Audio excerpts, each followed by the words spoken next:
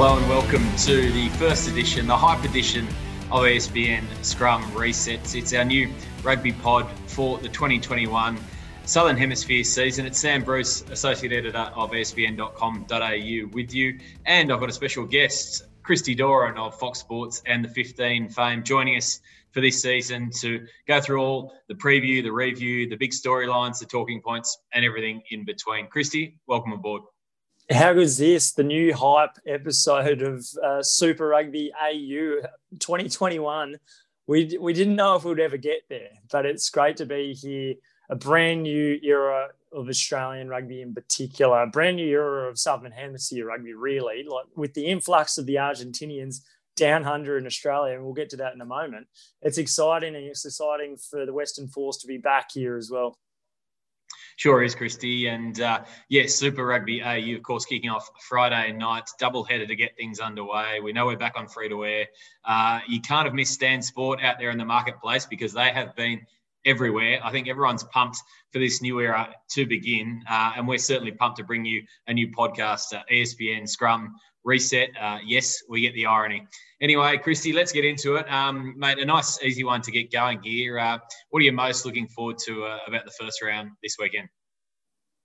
Oh, isn't it set up perfectly with Queensland and New South Wales playing on Friday night? It's going to be on free-to-air television. And look, let's be honest, I'm at Fox Sports, but this is great to see what rugby can do.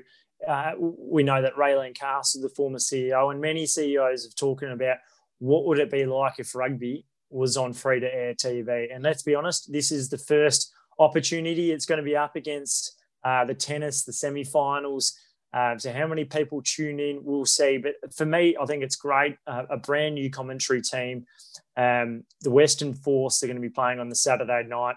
I'm excited to see how they go in particular because they've got that many recruits that they've brought in. Tim Sampson there at the Western Force, Matt Hodgson.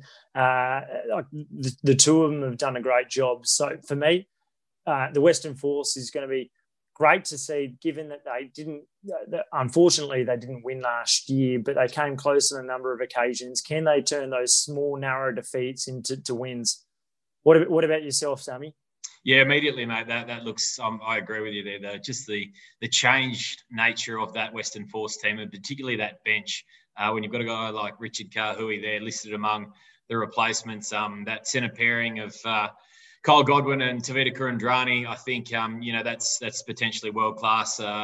Both guys have played Test footy, and I think we've all been waiting for Kyle Godwin to really step up and fulfil his potential for a while. I'm really looking forward to see just what kind of rugby this Reds team can play. I know we've had the late scratching of Suliasi Vunivalu, which is a shame. I think, there would have been a few extra eyeballs, even on top of the ones that are going to come back this weekend to see Big Sully go around. But just the absolute quality of that Reds backline, I think now with Hamish Stewart and Pattaya shifting to the wing, and Hunter Paisami, who finished the year so brilliantly last year with the Wallabies, who actually charting quite an amazing season there as almost an extra squad member and then finishing up as a starting Wallaby centre. There's a lot of firepower in that back line with Suliasi Vunivalu to come back. Pattaya, for me, I'm really looking forward for a response from him after a pretty ordinary finish. You'd have to say last year that game at Bankwest in the wet was an unhappy night. I'm sure a massive learning curve for him. So, yeah, I think the Reds will hit the ground running in a big way this weekend and be interested to see if the Waratahs can stay with them. What about in terms of across the lineups, Christy? Anything that stood out for you? One player in particular that perhaps isn't starting, whether you thought they'd be, or a selection there that's taken you by surprise? Oh, well, you look at the Queensland Reds and there's a couple of people that are on the bench, namely, Taniela Tupou, is it? There's no even Brandon Paenga-Amosa, who was the Wallabies hooker last year. So you think, is that just because they're easing them into the season? And that's most likely. Let's be honest, Taniela Tupou played the most minutes as a front rower last year in the Super Rugby AU competition and then played in all the test matches.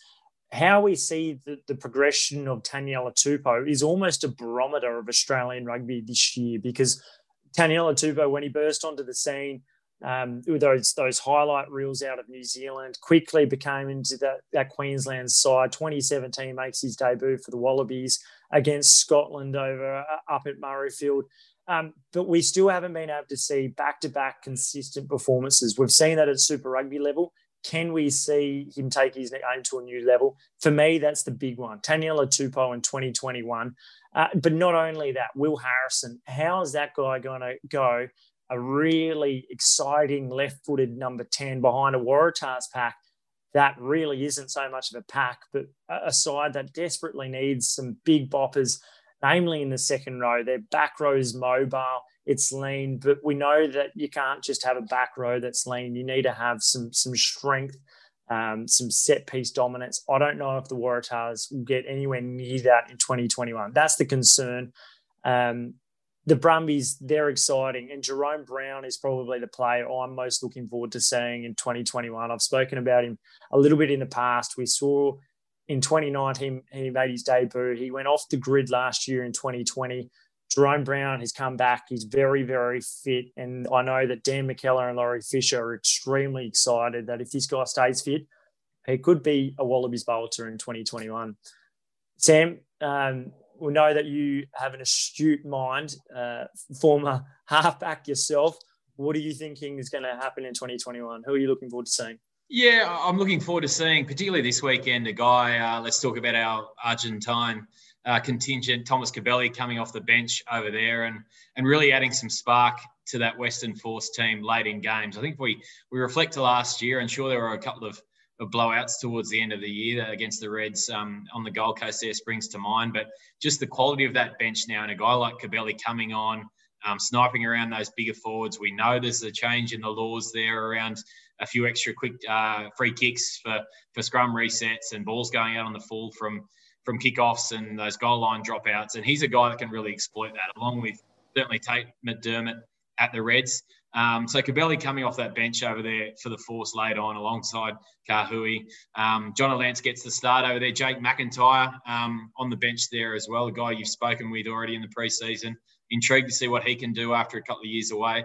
So you look across the board and there's just any number of kind of movements and selections and just genuine uncertainty around how these guys are going to play ahead of this round one. And I think that adds to the intrigue. What about a big call for round one, Christy? Is there going to be a massive upset? Is there going to be a big win? Or certainly something on the field that you think, judging from what you've seen elsewhere in the world lately, that we should expect in week one? Well, speaking to Tim Horan today, and I'll name drop Tim, but he was Tim. G'day, Tim. He was very impressed with how the Waratahs performed during that pre-season trial against the Reds up at Narrabri just the other week. And I think the Waratahs will be conditioned much better than what they were a year ago. They know their structures much more because, let's be honest, end of 2019, not only did the Waratahs have Andrew Hall, the CEO, pack up and leave the Tars, but Daryl Gibson resigned suddenly too. And then on the eve of the of 2020, Steve Tandy, the defence coach, also gets signed up with Scotland and a trade with Matt Taylor, who becomes the Wallabies head coach. And the Waratahs are left with not only 5 or 6 key players going overseas, but their coaching structure's been halved, and they were nowhere near what they should have been. We started to see the Waratahs show a little bit come the Super Rugby AU season. I don't know if the Waratahs will beat the Reds. I don't think they will, but I think they'll probably surprise a few people, given that the Reds have the favouritism. For the first time since the Ewan McKenzie era, the Reds are favourites. They're really their favourites to take out the Super Rugby AU comp. How will they handle Brad Thorne's baby Reds, handle the pressure? I think that'll be interesting, and it will also probably be telling with what happens with the Wallabies, because if the Reds do well, the likes of James O'Connor and so forth will have another year as the Wallabies 10, you'd probably think. But is that necessarily strategically long-term the best thing for Australian rugby when you've got Will Harrison and Noah Alessio, who are really, you would hope, would kick on from their first year? So there's an intriguing element there. I also think the Brumbies won't quite be there. I think these two games, they'll be closer than what people think. Interesting.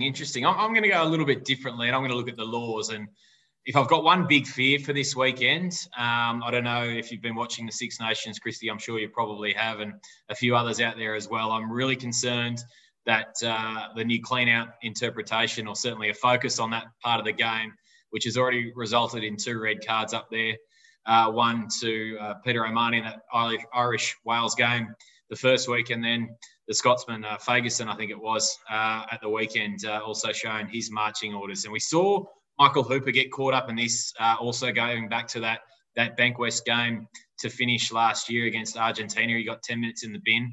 But clearly this kind of clean out where, players are only getting it slightly marginally wrong, perhaps not having that arm fully wrapped for that clean out, or players just lifting up at the wrong time, connection with the head has been a red card. And that's my one great fear for this weekend. I hope the rugby's of a high quality nature. I hope the referees play their part and we see plenty of open rugby. But I feel like that is the one thing hanging over it this weekend, that there could be a red card for an incident like that, because clearly that seems to be a focal point up north, and it would not surprise me, knowing World Rugby, if they've handed that order down to both Super Rugby AU and Super Rugby Aotearoa as well.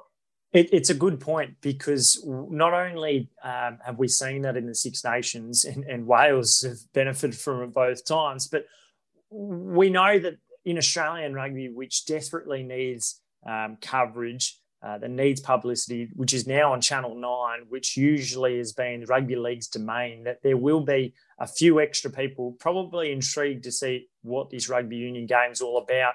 We know when it comes to high tackles, and I personally think it's great, the World Rugby's, how they've clamped down on high tackles, but around the ruck and breakdown infringements is still one of the great mystery kind of areas that one week it's penalised and the next it's not. There will be a lot of people that are confused and will probably switch off from the game if there is a red card that spoils the party early on, because we just don't see red cards ever really handed out in rugby league.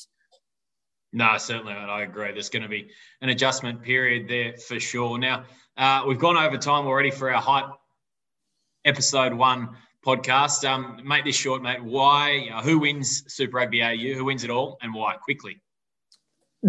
The Reds are the favourites, but I'm backing the Brumbies. And I think that because the Brumbies program, Dan McKellar made the decision not to join the Wallabies because he wanted to leave the Brumbies in a good place. We haven't heard of an Australian coach do that for a long, long time. And not only does that mean that he's got a vested interest in the Brumbies post Dan McKellar, but he also means that the playing group respects Dan McKellar. And I think that's a great thing. They've got depth in the forwards. They've got options at number 10. If James O'Connor goes down for the Reds at 10, who do they turn to? Bryce Hegarty, perhaps, but they don't really have a backup 10. The Brumbies have got 3 10s. They've got Bailey Quinswell, who we saw last year, Rajan Pasatoa, who's the best young 10 going around, and obviously Noah Alessio, who we saw glimpses of with the Wallabies, but we certainly didn't see the best of him when he made his debut at the Olympic Stadium in an embarrassing affair. But I think the Brumbies. There you go. Well, I'm going the Reds. I think they can build from last year's effort and go one better. I like the makeup of their back line. I think Taniela Tupu, despite starting on the bench this weekend, I think he can go to another level again. Lukan Salakai-Loto will come back from his red card on that Bankwest game in a couple of weeks. Sure, they're going to miss Liam Wright, but Angus Scott-Young is a pretty handy replacement there for me on the side of the scrum at number 6, and really looking forward to what Fraser McGright can do this year as well. Got a little bit of a taste of Test rugby. He knows Michael Hooper isn't there this year. I'm sure we'll get to that debate later in the season. That's one to look forward to. But I'm tipping the Reds to go one better this year in a Reds-Brumbies final in what, let's face it, is shaping up to be a really exciting year for everyone involved in Australian rugby. Look, been great bringing you on board, Christy, for this episode 1. We're going to get back into it in a fortnight's time. A few guests through the year, which I'm sure will really whet the appetite for some debate around the game, the news items that are bubbling away across rugby in general, and everything else that goes with it. So thanks, mate, and look forward to seeing you in a couple of weeks. Great to chat. Cheers.